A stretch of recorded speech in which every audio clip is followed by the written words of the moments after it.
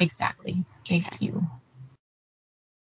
And are there any questions in the chat box right now before we move on? As of right now, there are not. Okay. And I know that a couple people have signed on since we got started. If you could put your name and your email address in the chat, we'd greatly appreciate it. Great. Thanks, Barb. And so as with Tranche 1, the eligibility criteria will remain the same. We are looking at nonprofit and faith-based organizations who have 501c3 status. That is a requirement from the federal government, and it is only 501c3 status that is allowable for these funds, that's eligible for these funds.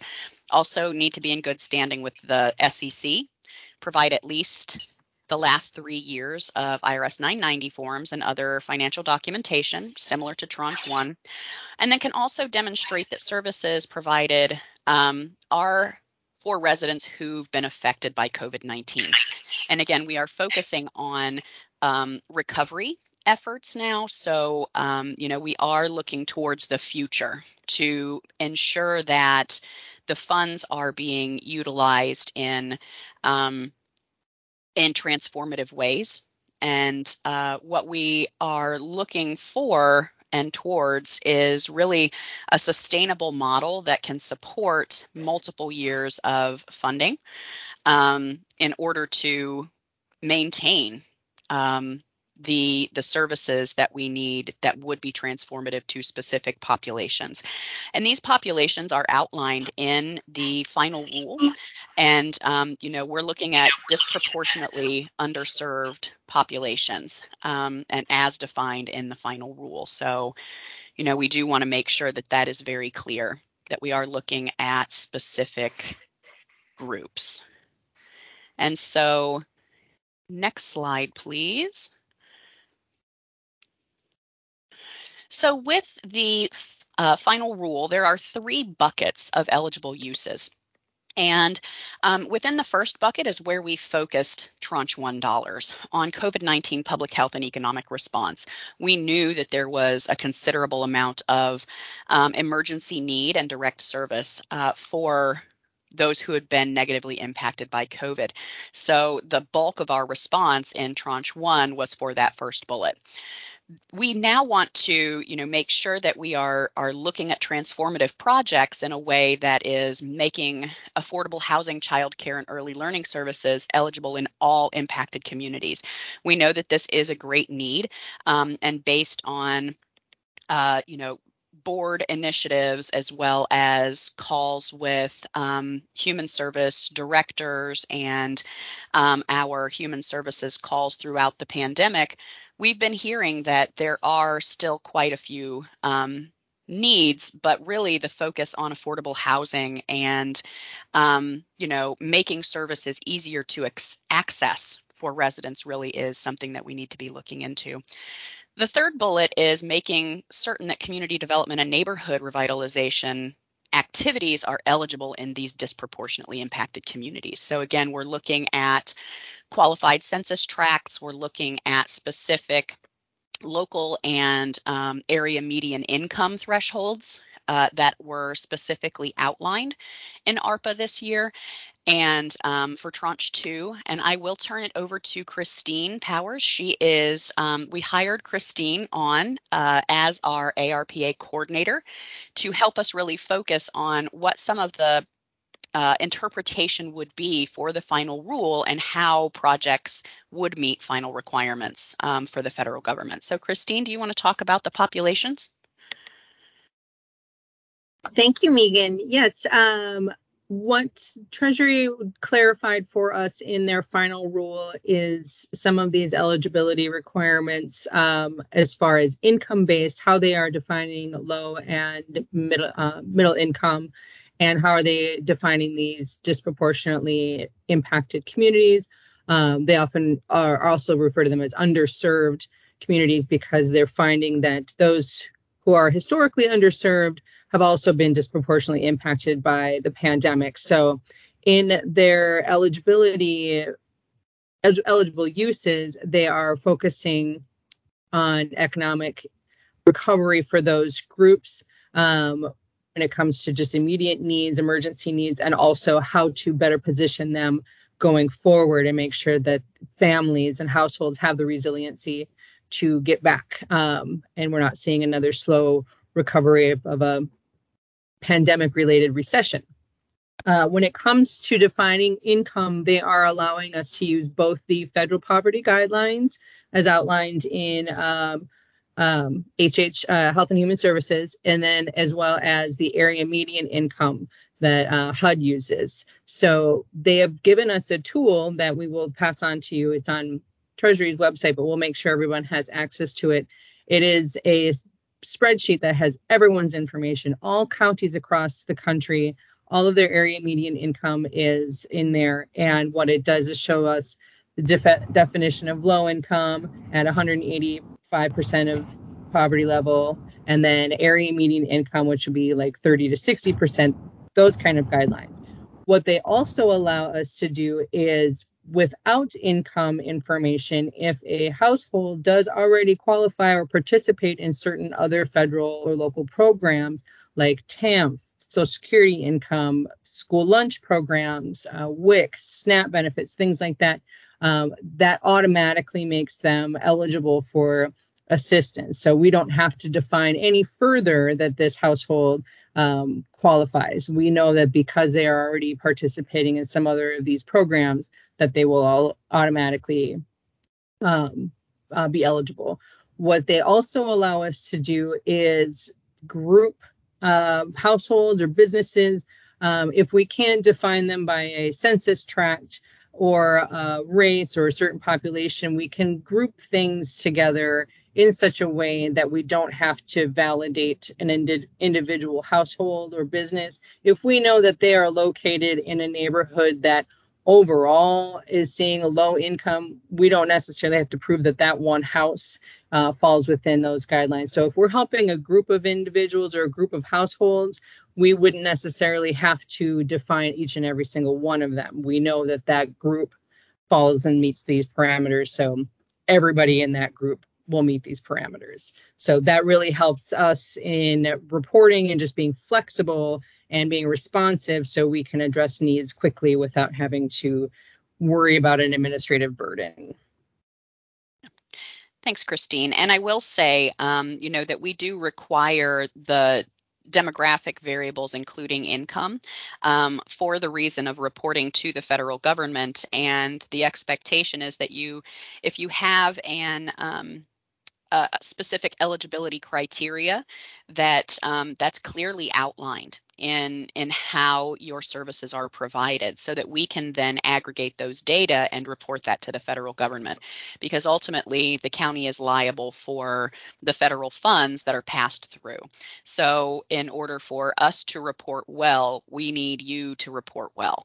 And I know that Barb has worked with many of the current Tranche 1 grantees in capturing those data and capturing the 100% backup documentation that's required, so that we can confidently report to the federal government, and then in the event of an audit, be able to justify each expense. So that is something that will continue with Tranche 2, and it's actually gotten a little more defined for what we will be looking for in terms of reporting for demographic variables. So just please note that as we move forward. All right. Any questions in the chat or otherwise before we move on? Megan, can I? I'll add to that too, as far as the reporting goes. I know a lot of organizations have several different programs that may meet differing needs, whether rental assistance or food assistance. We are reporting those categories separately, so it is important to quantify the families that are being supported by each program, because we'll be reporting by project, by food assistance separately, or rental assistance separately, or something in that regard. So we'd want to know the separate counts under each program. Okay, thanks for that clarification, Christine. Megan, we do have one question in the chat. Okay. Will the application allow for different types of program funding? For example, Tree of Life funds affordable housing, but ideally that would only be part of our funding application for ARPA. And then the second question, what proof of income will be required? So these are really good questions.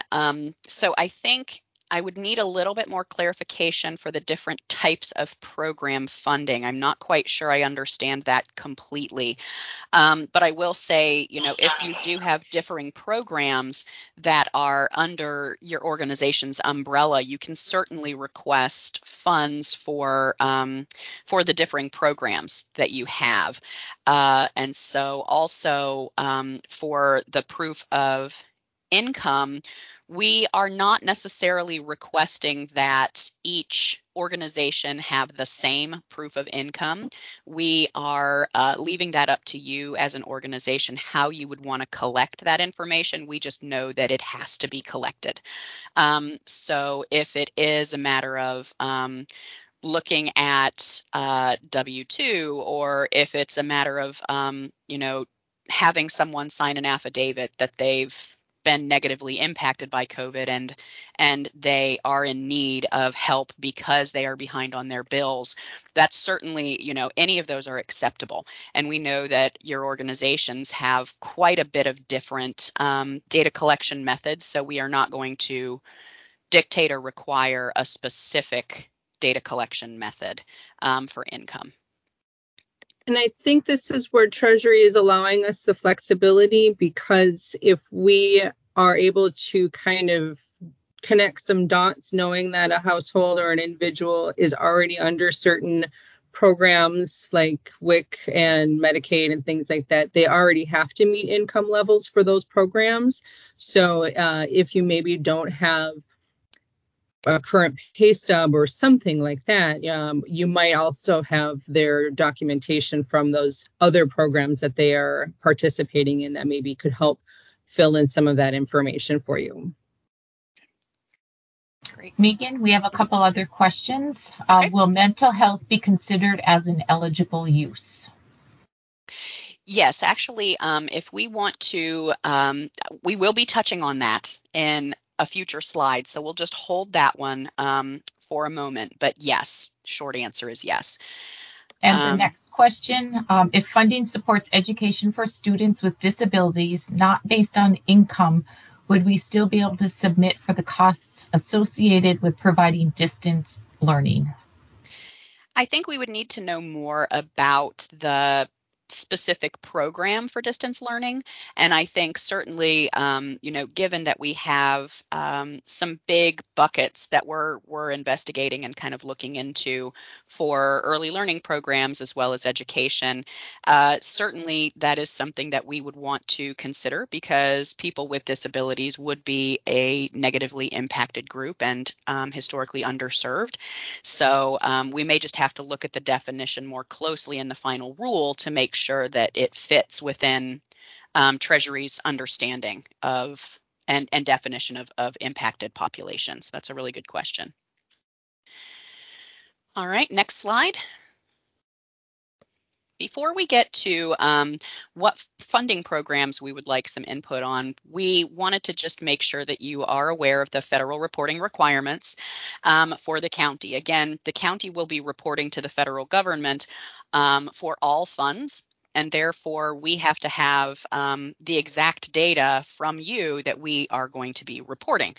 So for instance, we have to publish a recovery plan annually. We also have to publish our quarterly expenses and performance reports to the federal government, to U.S. Treasury, and it includes all of the bullets that you see on your screen. The use of funds, which includes a description of the services provided and the populations of the service. So, we also have to ensure that we are looking at promoting equitable outcomes and community engagement. And really what we're talking about there is what we just mentioned with, AMI and local median income, as well as serving those historically underserved populations or those most negatively impacted by the pandemic. We also have to report on the use of evidence. And so this really is something that we will continue to support nonprofits on, is the use of evidence. We have to use evidence to inform our decisions at the county on how we spend the funding, but we also have to make sure that we are supporting our nonprofits with the use of evidence. We are required to report the type of evidence that's being used, or if it's an evidence-based curriculum, for instance, in cases of education or mental health, evidence-based practices, things like that. We also have to have expenses by expenditure category. We do have a template that we currently use for tranche 1 that we'll be using for tranche 2. It explains and kind of lays out all of the expenses along with the 100% documentation backup, so that in the event of an audit, we are able to provide that to a third-party auditing service. And then last, but definitely not least, are the performance reports. And that includes both output and outcome measures. So we do want to know, how many residents you're serving, but also, are they better off as a result of your service? In some cases, that's very easy. You deliver food, they are no longer food insecure for that week or 2 weeks. But there could be larger outcome measures that we want to be looking at over the course of multiple years. So, the reporting template outlines some of that as well. Next slide. As we talked with, through the human service calls with COVID, as well as our spring 2021 needs assessment, looked at the board's priorities as well as Loudoun County Public Schools priorities, we came up with 3 transformational programs that would support residents and provide long-term sustainability. And so the first is co-location of services. And what we are talking about when we say co-location of services, there are multiple models that can be implemented that would include co-location of services. It could be shared referrals. It could be purchasing a system that supports electronic referrals. It could be physically co-locating in a space. So there are a number of ideas that could be put forth for co-location of services. The same with childcare and early learning and mental health. These are large buckets for a reason. We know that these are priorities and will help residents, especially those who are our most vulnerable, help them recover and continue to recover from the pandemic as we move into the next phase. And so we do want to focus on these 3 larger buckets and what those might look like in Loudoun County to be sustainable projects. We also will maintain emergency direct services to a lesser extent, and we would love to hear some feedback from you on that, just to better understand, in what ways you are still seeing emergency services front and center, but also how you are seeing the change in your services. As we know, the unemployment rate has lowered and, folks are getting back to work. We now have higher minimum wages federally. So what do those sorts of things, how is that looking in your services? All right, next slide. And this is just to kind of hit home that we do have some compliance that we have to make sure that we are adhering to. And so what you see on the screen is, with ARPA, this is a federal pass-through program. So the county is liable for every dollar that goes outside of its doors that we disperse. And so ultimately, we have to be compliant with U.S. Treasury and with any of the federal departments that provide funding to the county. And what that means for us is that we want to make sure that your projects are successful in working through and sustaining transformational projects. We also know that there are multiple other ways that we can provide funding. The first is through Loudoun County Human Services. The board, the funding for human services in the county is at the board's discretion, and our departments enforce compliance. So there is much more flexibility in what we would see from human service nonprofits funding or from core services funding or other county specific types of funding than there is through the ARPA dollars. So we are constrained in terms of what we can and cannot fund as a project through this effort, because the county ultimately will be liable for compliance as well as the funding that is dispersed. And next slide, please. All right. So this next portion is just, I wanted to have a few questions up here, but if there are questions that are burning right now, please either enter them in the chat or go ahead and open up your phone line.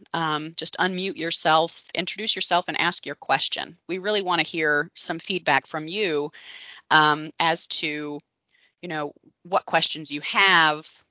What are some concerns, or what do you see in terms of recovery from your organization's point of view?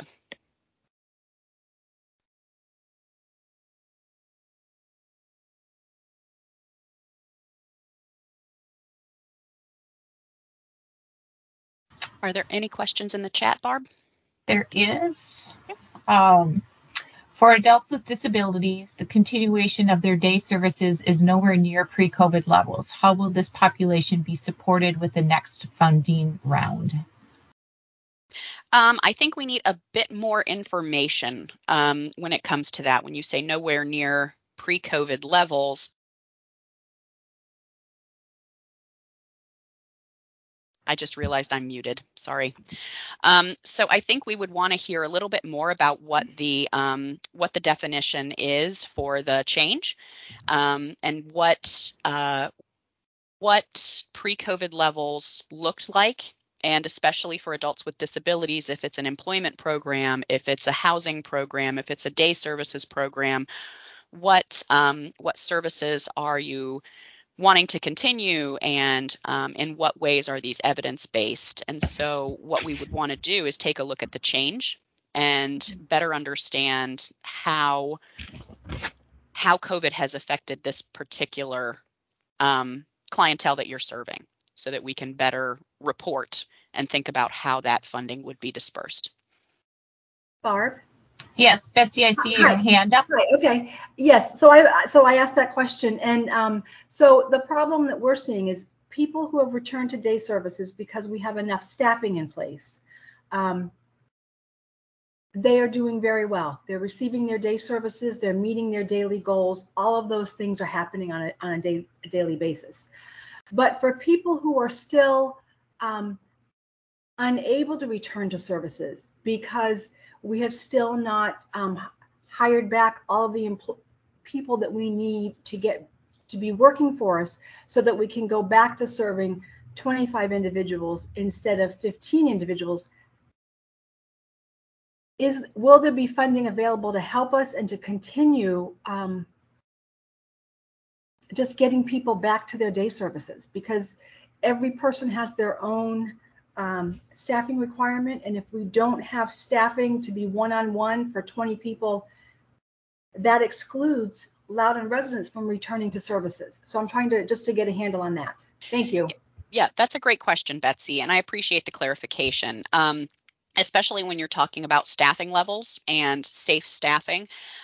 This is something that we would want to have additional conversations with you and with others who are supporting adults with disabilities, because it could be that we are looking at grant funds, federal grant funds as well.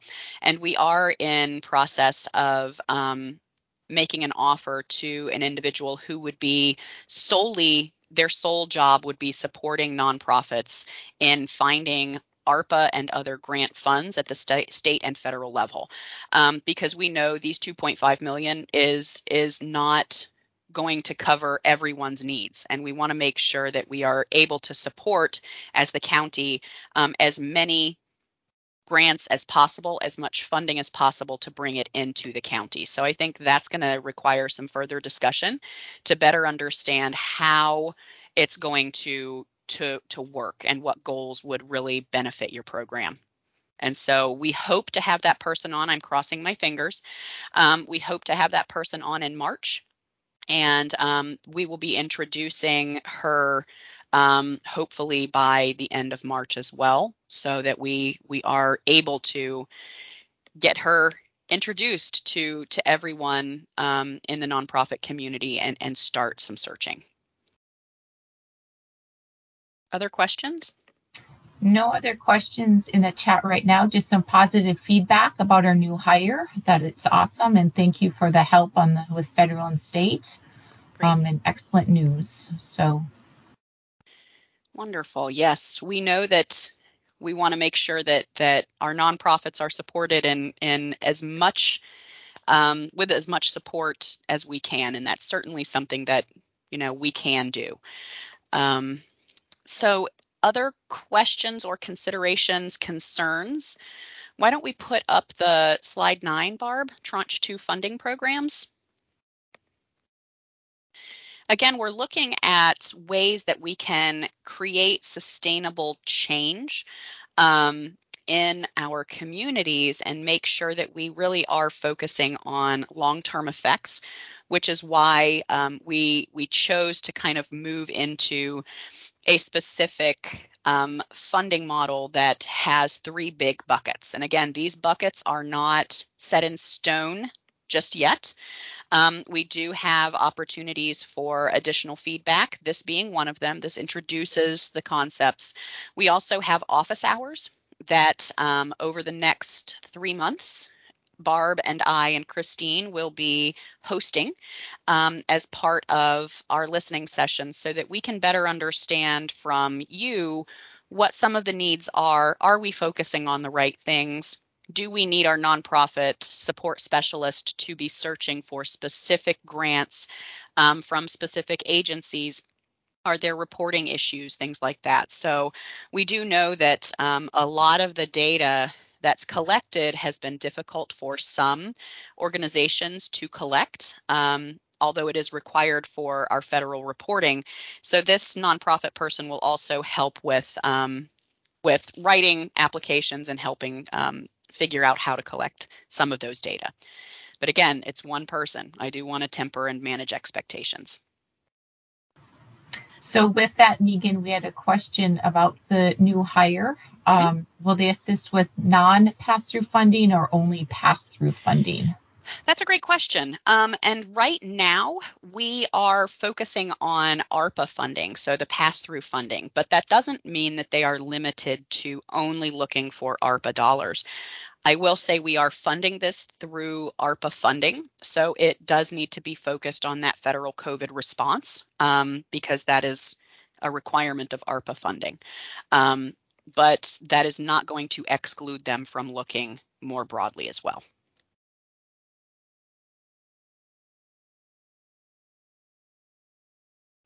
Any other questions? There are no other questions in the chat. Just appreciation for the support. Okay. Barb, would it be possible for you to add the dates and times for the office hours in the chat? That would be really helpful. We do have multiple opportunities for input, and I just want to make sure that you have them on your calendars. This will also be part of the follow-up, and I'm looking through my notes now to find them, so bear with us. Are there any comments, questions? We want to make sure that we're capturing as much as we can now, because we do plan on putting out a frequently asked questions document and linking to all of our meetings as well. So while Barb is putting it in the chat, I will also be just stating it here. We have March 9th from 1 to 2 is an office hour. March 24th from 10 to 11. April 4th from 1 to 2. April 21st from 9:30 to 10:30. And May 4th from 9:30 to 10:30. And again, these are opportunities to, ask specific questions, think about any concerns that you may have, or, in what ways you would want to provide some feedback to the county so that we can better meet residents' needs.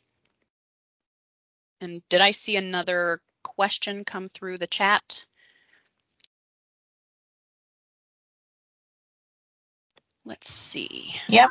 Okay. There is one other. When do you expect an RFP to come out? That's a really good question. Right now, the item that was to go before the board early in February has been delayed.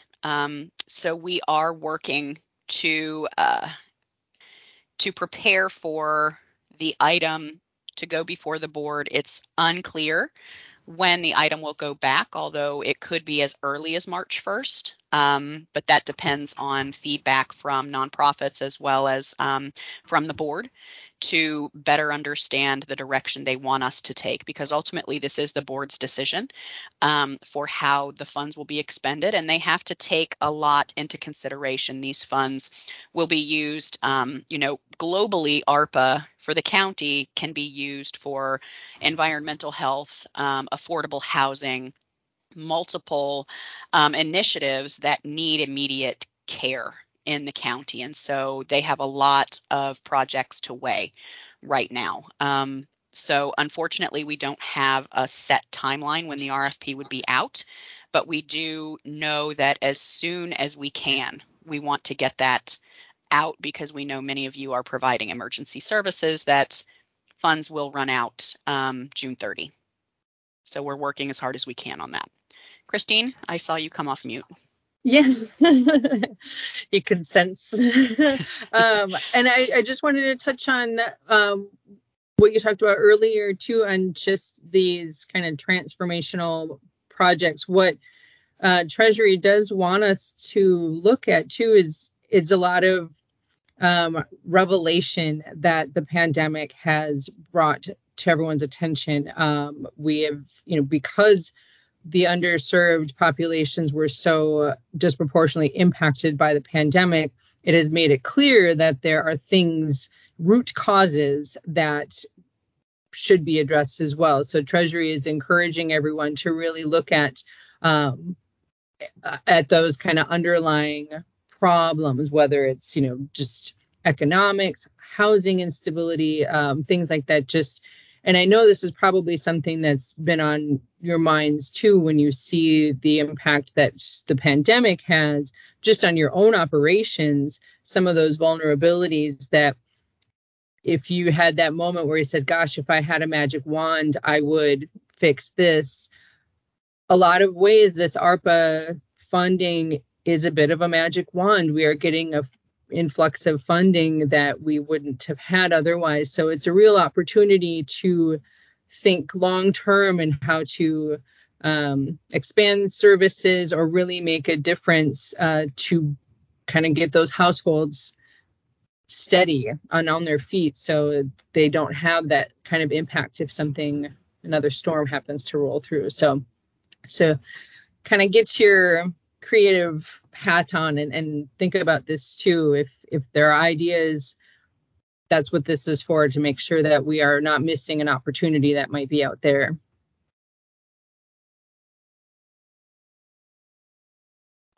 So I did put the input session information in the chat. Okay. These will be happening virtually, and you do not have to sign up for them. You can just pop in and pop out. You can stay the whole hour. You can come in, ask your question, and leave. So it's entirely up to you. This information can also be found with the links to the teams on the county's website. If you go to Loudoun.gov and then grant opportunities, you'll be able to find the information there as well.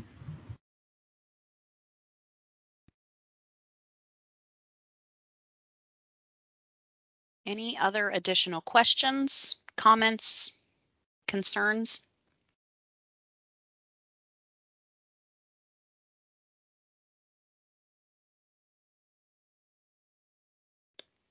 I always want to allow enough space so that for those of you who, like me, may take a minute to formulate, then write down my question and then put it either in the chat, we'll make some space for that.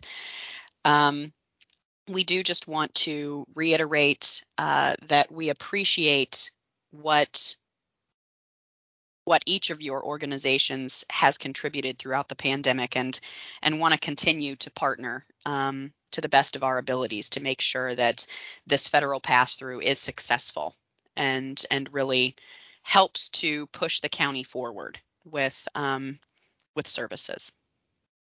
Megan, we do have an additional question. Okay. How will the county determine the target for emergency services lessening? We're still seeing strong demand for food support. Yeah, so this is actually something where we will have some additional conversations with specific organizations because, we have the data that suggest that there is a slowdown in some areas for, potentially rental relief or for other types of assistance, but we're seeing consistent upticks in other areas. And it's unclear whether it is due to COVID. This is something that we are wrestling with at the county level, and we'll have continued conversations with organizations about. As we went through Tranche 1 funding, what we heard from many organizations who were providing that emergency support is it's more and more difficult to align the need with a direct negative impact of COVID because COVID has been ongoing for so long. So this is something that we have to really sit down with organizations and identify. Is it COVID or is it something else? And if it's something else, then we need to find other funding to support you. If it's directly related to COVID and kind of the negative impacts, then we could, apply federal funds through ARPA. So those discussions will continue through the spring to make sure that we have as much information and can make an informed decision.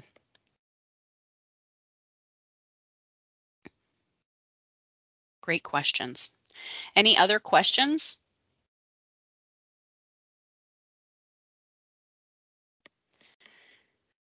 All right.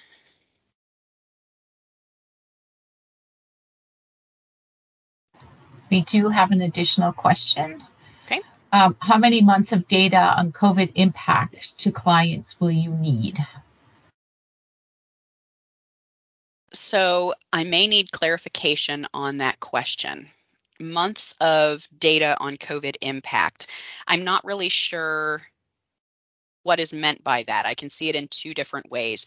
The first would be, do you as an organization have to determine how much a family has been impacted? The answer is no. They can, a family, a resident, whoever is in need of services should have access to the services that they need, period. If a client is negatively financially impacted, especially if they are on that tail end of what we are seeing from some organizations where they had a strong job, they didn't need any support, and then all of a sudden lost a major source of income, or their business has not yet recovered and they are seeking out help. We would want to know what the income range is and what those data would look like. I think we also, want you as organizations to make those determinations based on the data that you currently collect and the data that supports your service model. So, if you're looking at specific months back related to a client's financial situation, we don't necessarily need how many months have they been impacted. What we would need is, are they impacted now? And what is their income level? And so we would need to know if it's COVID related. That's the issue, is we want to make sure that we are capturing the right populations. And if it's not COVID related, that we are finding additional funds for you in other ways. And it also is a chance to determine the best long-term solution. Like just using the example of having lost a job, it is well recognized that the longer someone is without work, the harder it is for them to get their incomes back up to where it had been. They saw that with the recession after 2008. So if it's like a job-related problem, even if it's now been lingering on for COVID related, what a solution may be is more attacking that job problem. And Treasury is clear that they want to find solutions, and they gave us plenty of eligible uses. So if the solution is to get them in some sort of training program or some way to get that person back to work full time, if it's making sure they have childcare so they can get back to work full time, those are the solutions we want to explore. So we might not necessarily say, okay, here's more food assistance because you're without, but we've got to say, okay, you haven't been able to get back to work. Let's see how we can get you back to work. And if you need childcare to get you back to work, if you need transportation to get you back to work, that kind of stuff. So Treasury is flexible on those eligible uses because they want us to find the solution to a root cause or a prolonged problem. They don't want to see anybody without work for any longer than they have to be. So. All right. As we close out the hour, any other questions, concerns, comments? We do encourage you to join us for our office hours. Again, those are going to be likely smaller groups, so it would be a much more free-flowing discussion for your specific questions and specific services. So, certainly bring those to the office hours if you're able. If not, please email any of the three of us. We work very closely together with questions or comments as needed, and we will get back to you as soon as possible. Also, keep checking the Loudoun County website for updates. As we learn them, we try to post them as quickly as possible. So we really appreciate your input and feedback and just the services that you provide. We have an amazing nonprofit community, and we want to make sure that you continue to thrive. All right. Thank you, everyone. Have a great afternoon.